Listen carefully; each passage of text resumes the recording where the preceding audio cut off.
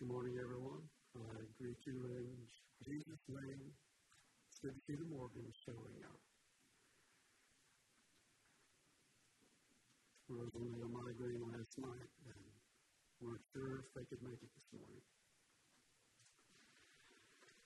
This morning I want to begin in Matthew 6 in the Sermon on the Mount, especially looking at one phrase from Jesus, from the Lord's Prayer, beginning at verse 9 in chapter 6. And this is familiar. You don't have to turn to it even, because it will come to your mind as I begin to read it. After this manner, Jesus said, "Therefore pray ye, Our Father which art in heaven, hallowed be thy name. Thy kingdom come, thy will be done in earth as it is in heaven."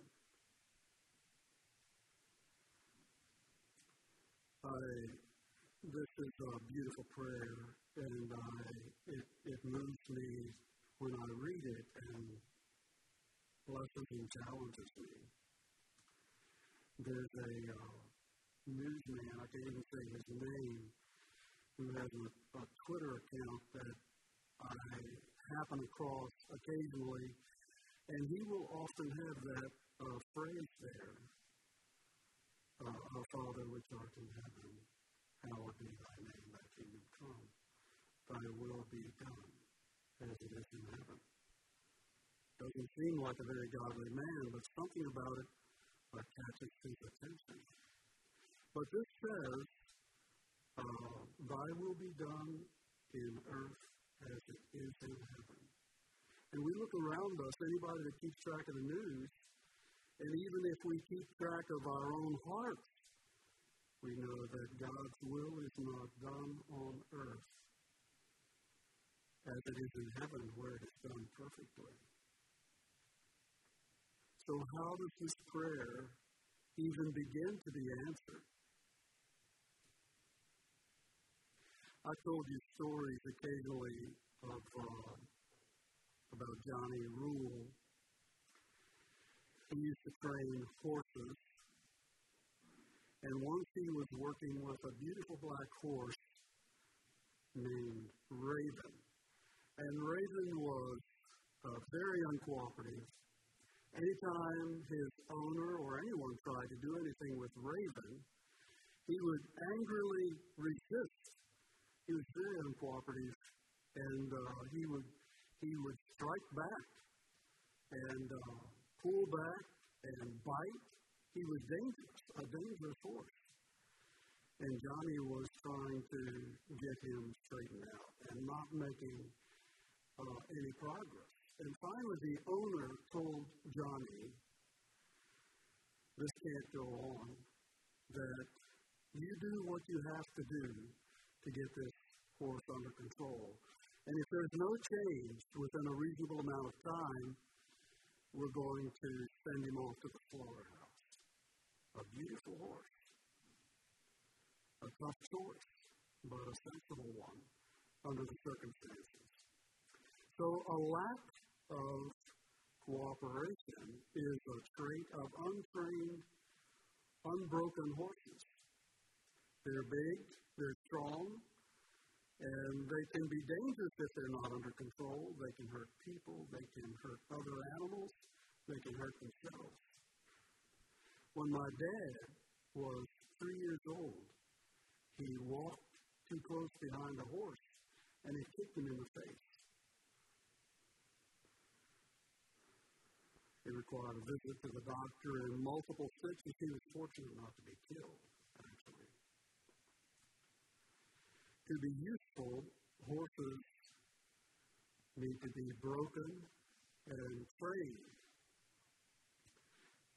Psalm 32, verse 9 says, "Be ye not as the horse or as the mule, which have no understanding, whose mouth must be held in with bit and bridle, lest they come near unto thee." So the scripture is implying there that people have a similar problem to horses, untrained horses. Be not as the horse or the mule. And in 2 Chronicles, chapter 30 and verse 8, now be ye not stiff-necked as your fathers were, but yield yourselves unto the Lord and enter into his sanctuary.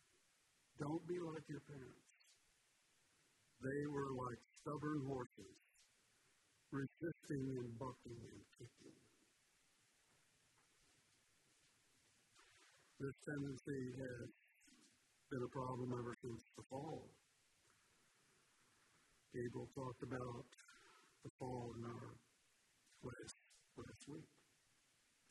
Things had escalated to the point before the flood that God saw that the wickedness of man was great in the earth, and that every imagination of the thoughts of his heart was only evil continually.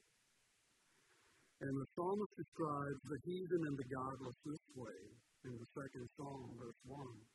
Why do the heathen rage and the people imagine a vain thing?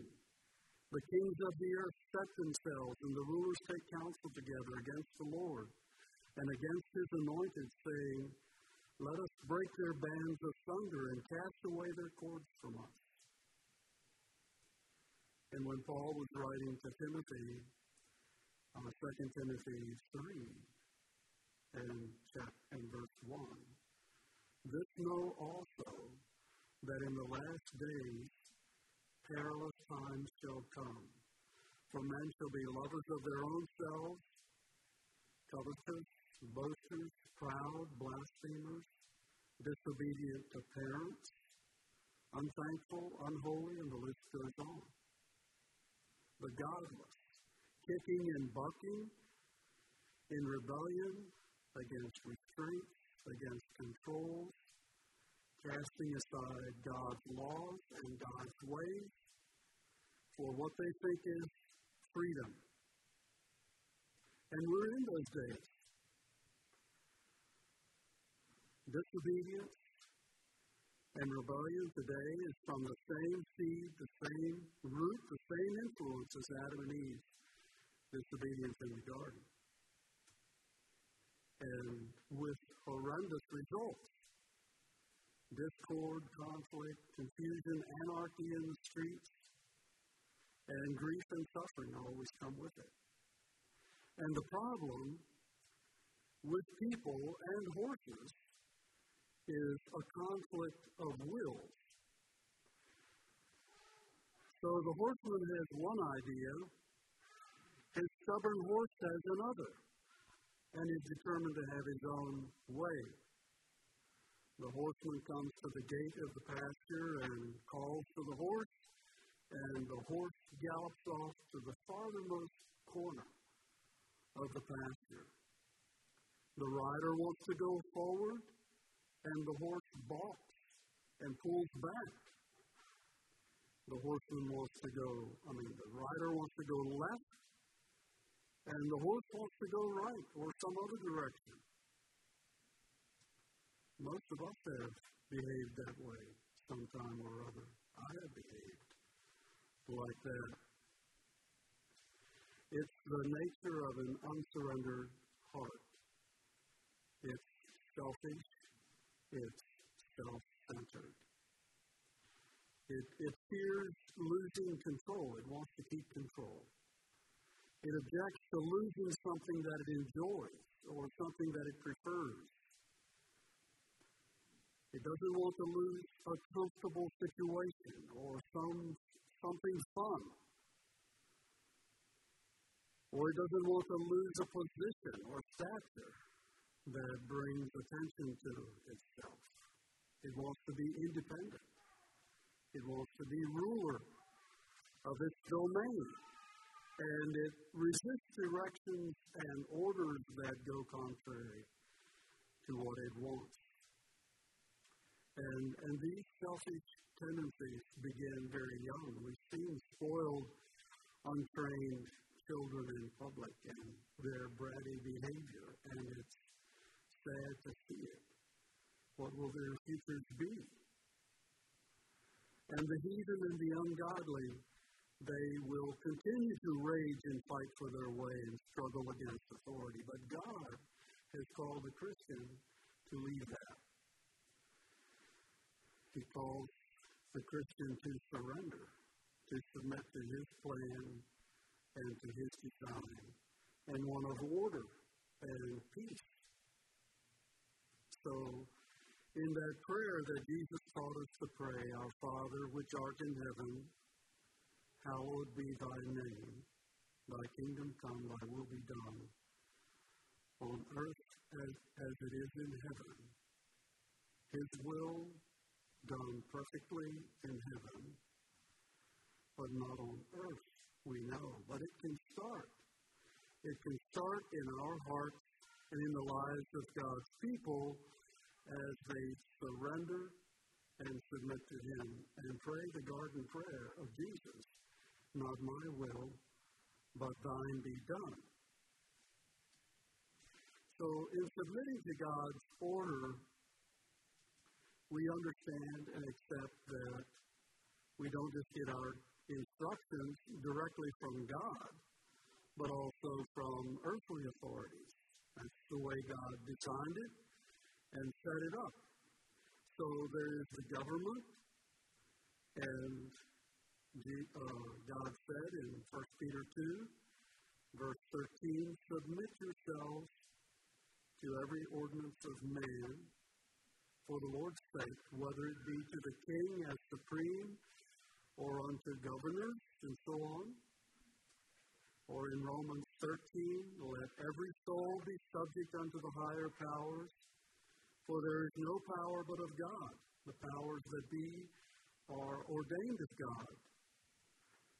Whosoever therefore resisteth the power, resisteth the ordinance of God, and they that resist shall receive to themselves damnation.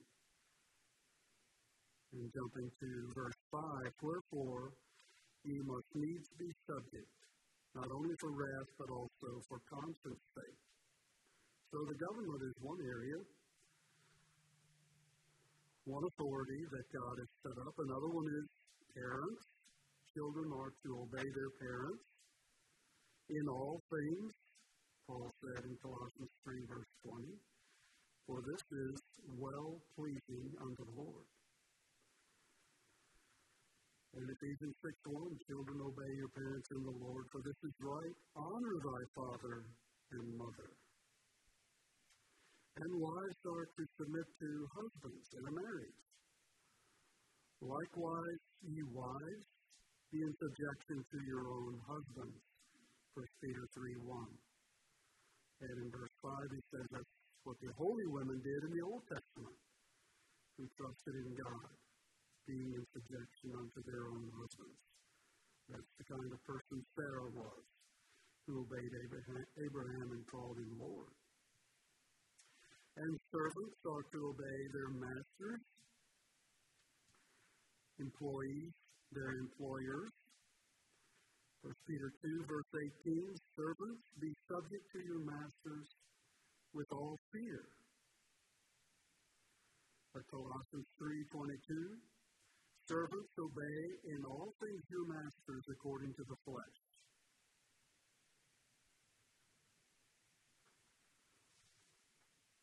And then there is the church and church leaders. Hebrews 13, verse 17. Obey them that have the rule over you and submit yourselves, for they watch for your souls as they that must give account, that they may do it with joy and not with grief, for that is unprofitable for you.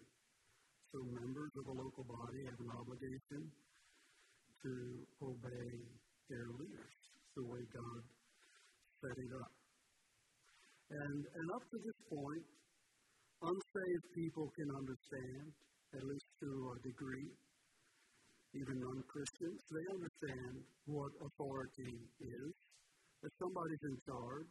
There are kings, there are bosses, there are supervisors, there are parents and teachers and police, and subjects are to obey orders.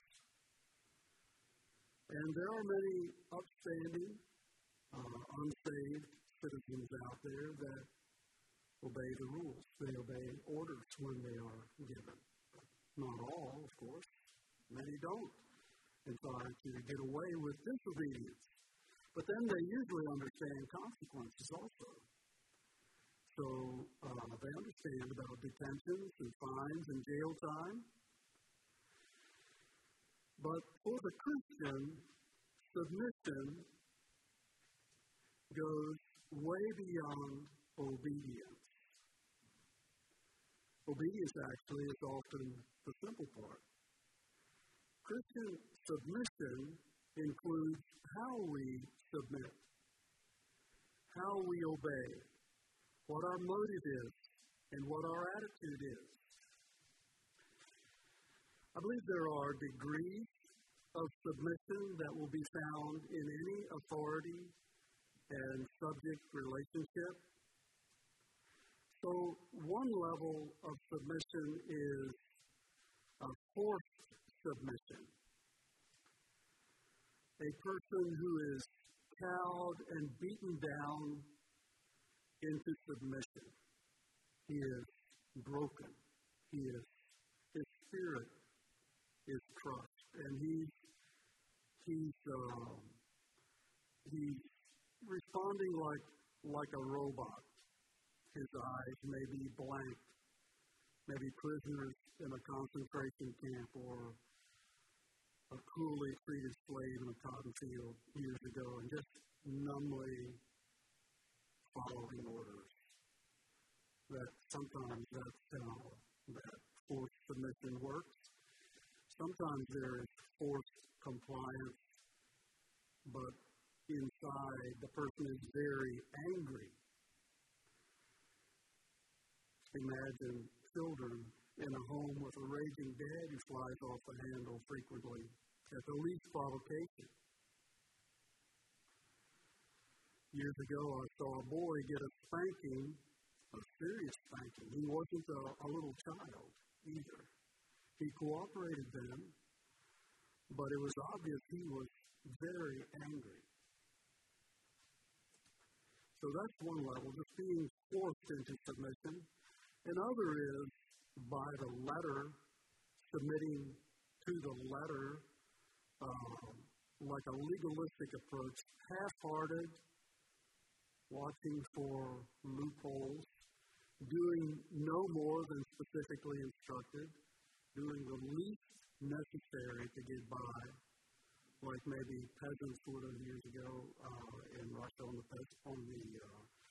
collective farms in communist Soviet Union. Not feeling any personal responsibility or incentive, no concern about the boss or his goals or the goals of the collective.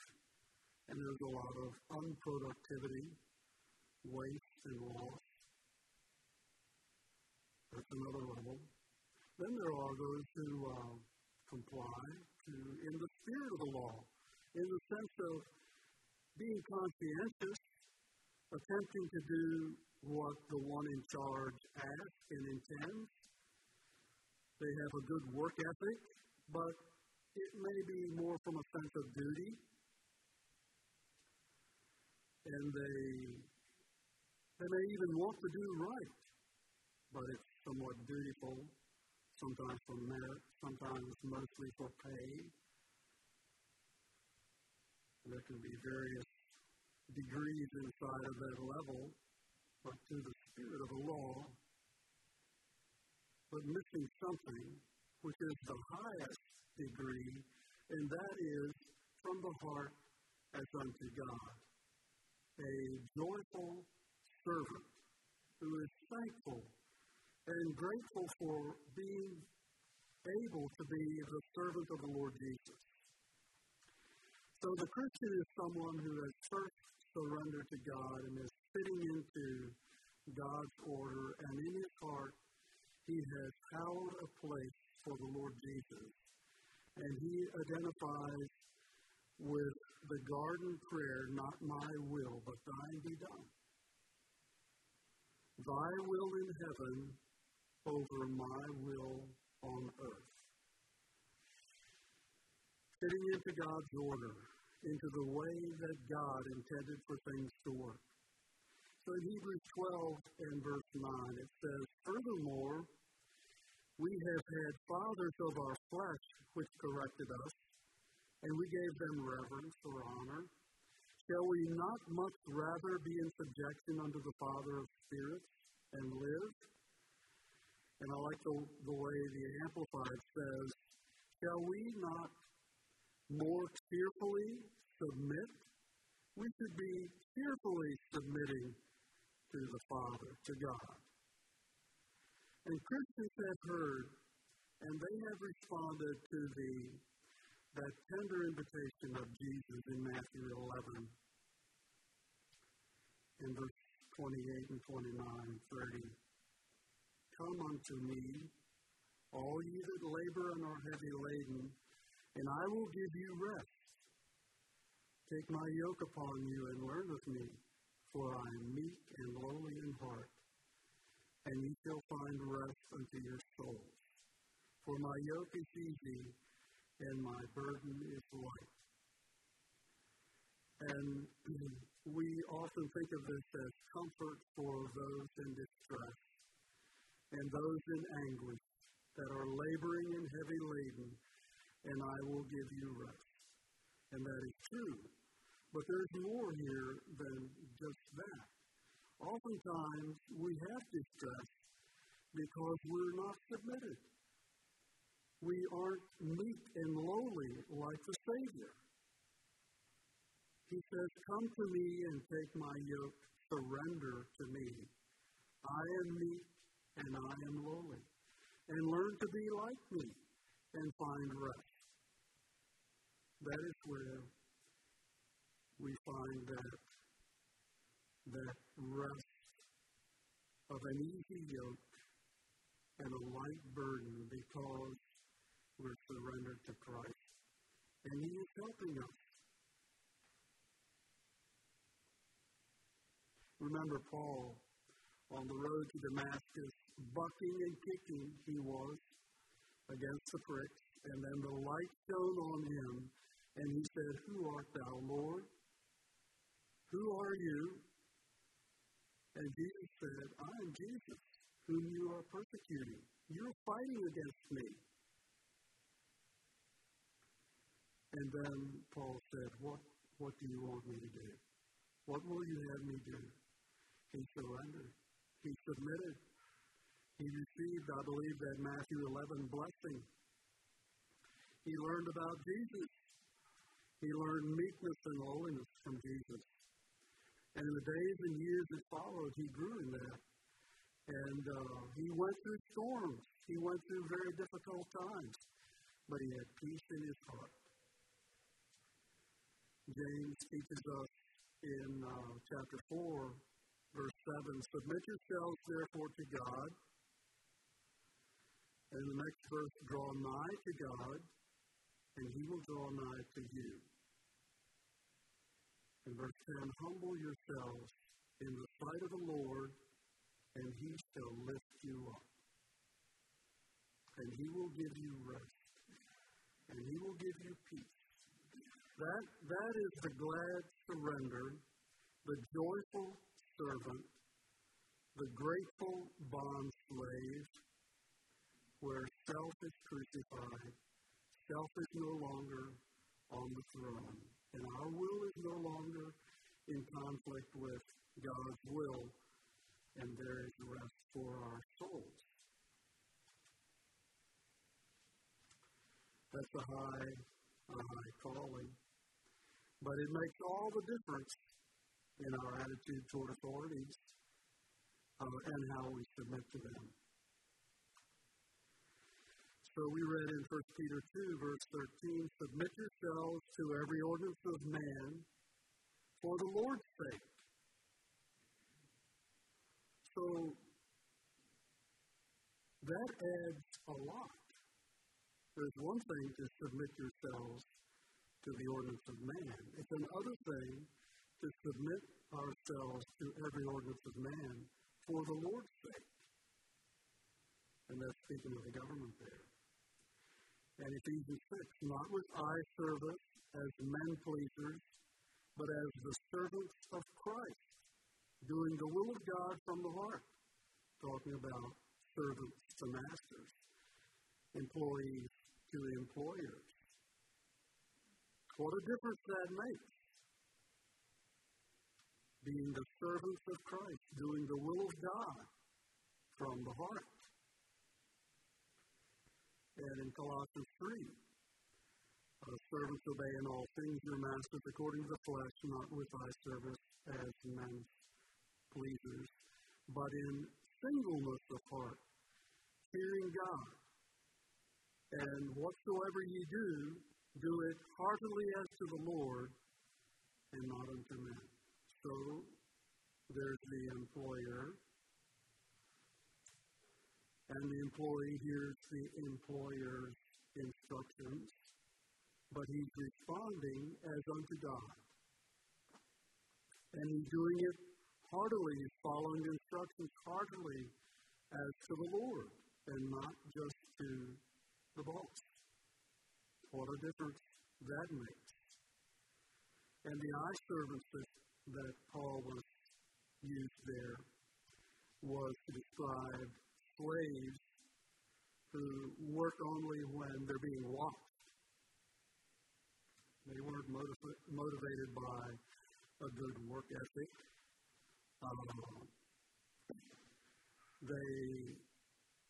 They were watching where the boss was. Someone obeying God from the heart isn't worrying whether there will be a police car parked around the next curve, or whether a parent will find out, or the preacher will hear, or a teacher will notice. It isn't basing cooperation on how nice or how fair even the authority is, or how well they will pay. I remember a house that Joe and I worked together on down 24. The carpet men were there, and a couple of them were working in a room, and I heard one of them say to the other, if the boss pays me X dollars an hour, he'll get it X dollars worth of work. Little pay, little productivity was his philosophy.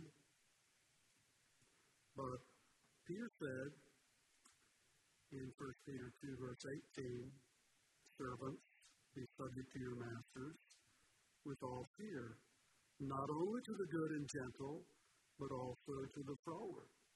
Not everybody's going to be nice. Not every boss is considerate. But we're to be subject to them in the ways that these other verses describe as servants of Christ. Yes, there are times when we're asked to do something that is wrong, contrary to God's law, and we choose to obey God rather than men. But our heart needs to have settled this. Thy will be done. Thy will in heaven be done, not my will on earth.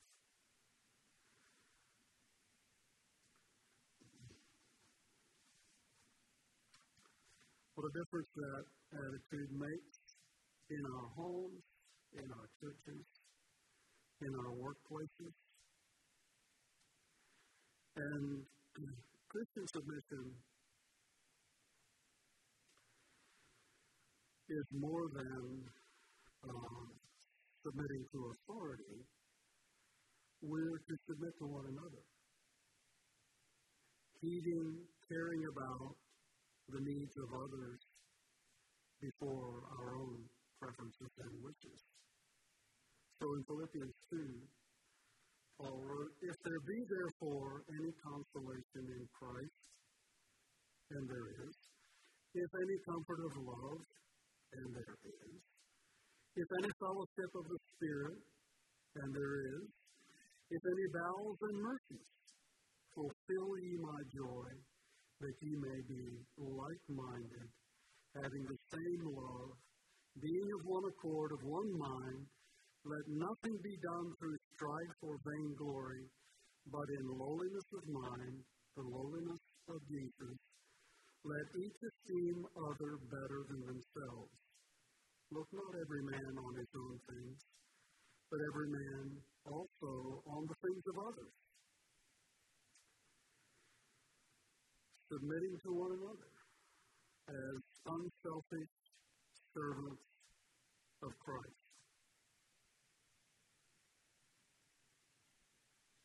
It's living the golden rule, as Jesus taught.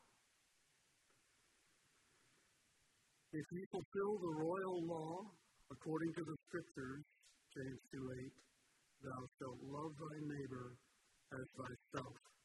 You do well.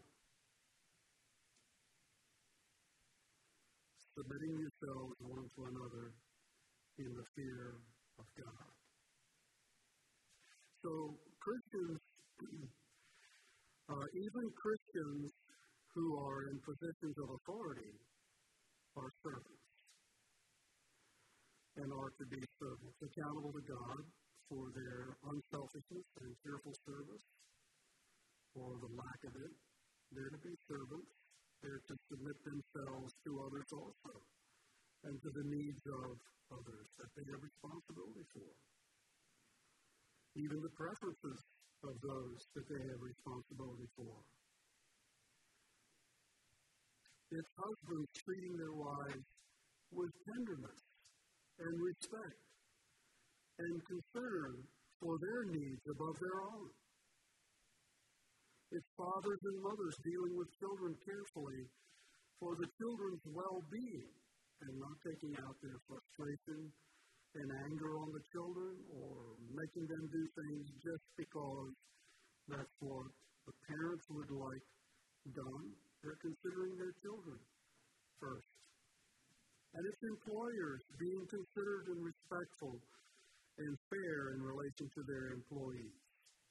It's church leaders being loving and patient and gentle toward those for whom they have responsibility. It's the world's rulers and the world's bosses that are dictators, not Christ's servants.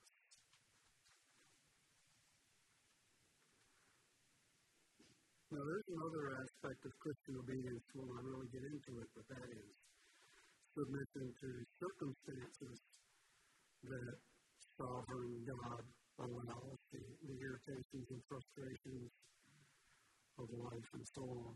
That's a little different category. But to resist, to rebel, and to refuse, to grumble, that's not the character of Christ. It's not the character of Christian Paul or victorious Peter or many of the godly saints of old that we can read biographies about or read about in the Bible. Rather, those characteristics are characteristics of the chief of rebels, Satan, who lifted himself up against the Most High God and went to war against the Lord Jesus. Now, eventually, all will submit to God. Philippians says in chapter 2, verse 9, therefore God also has highly exalted him and given him the name which is above every name, that at the name of Jesus every knee should bow, of those in heaven and of those on earth and of those under the earth, and that every tongue should confess that Jesus Christ is Lord, to the glory of God the Father. Now that hasn't happened yet. That hasn't happened yet, but it will happen. It will happen. Now back to Raven that I was telling you about at the beginning of the message. Johnny didn't give up on Raven. He used a method in working with Raven that he didn't normally use. He didn't like to use it. He was more of a horse whisperer, if you've read about horse whisperers. he trussed up Raven with a rope, arranged in such a way that when he pulled the rope, it pulled his legs out from under him, and he would fall hard to the ground. And so, after he was finished and had everything in place, Johnny gave a command, and Raven did what Raven always did. He bucked, he pulled back, he refused to cooperate, and was angry, and Johnny jerked the rope, and Raven fell smack to the ground. And Johnny let him up and gave an order, and same response. Johnny pulled the rope, and Raven fell to the ground. And this happened over and over and over again. I don't know how long it was, but at some point, Raven surrendered. And he stood there, quiet, calm, submitted. And he was ready to do what Johnny said do. He was ready to follow instructions. And he did. Raven didn't know it, but it was for his life. And that lesson is for our lives as well. And if you're a parent, it's for our children's lives too. It's for their great advantage and benefit to learn young the attitude of respect and submission. And parents who have learned that themselves and are good examples of Christian submission, they have a far greater success rate in teaching it and helping their children learn it. A message on Christian submission is not a promotion of under my thumb, under my rule, authority, and snapping orders. And there may be such authorities in our lives sometimes that we have to respond to and submit to. But the lesson of Christian submission is about submitting to God and God's order. It isn't just an earthly matter between those in charge and their subjects. The bottom line is laying aside self to do the right thing in God's sight, in our actions, in our attitudes, in our thoughts, as unto God. Surrendered first to Christ. No more bucking, no more kicking, no more fighting resistance, but submitted to God's order and ready for God's service. That's when we can be effective servants. And to our great joy, that surrender to the Lord Jesus is not a loss, but a gain. A great gain. It's not a defeat, but a victory. It's not death. It's life. People who get their own way think they won. They didn't. They don't. We're on the victorious side when we're doing what God calls us to. So a life of submission and humility and service for Christ brings rich blessings. It brings the rest promised to those who respond to Christ's invitation, come ye that labor and are heavy laden. It brings the peace that passes understanding. It brings the joy in the Holy Spirit.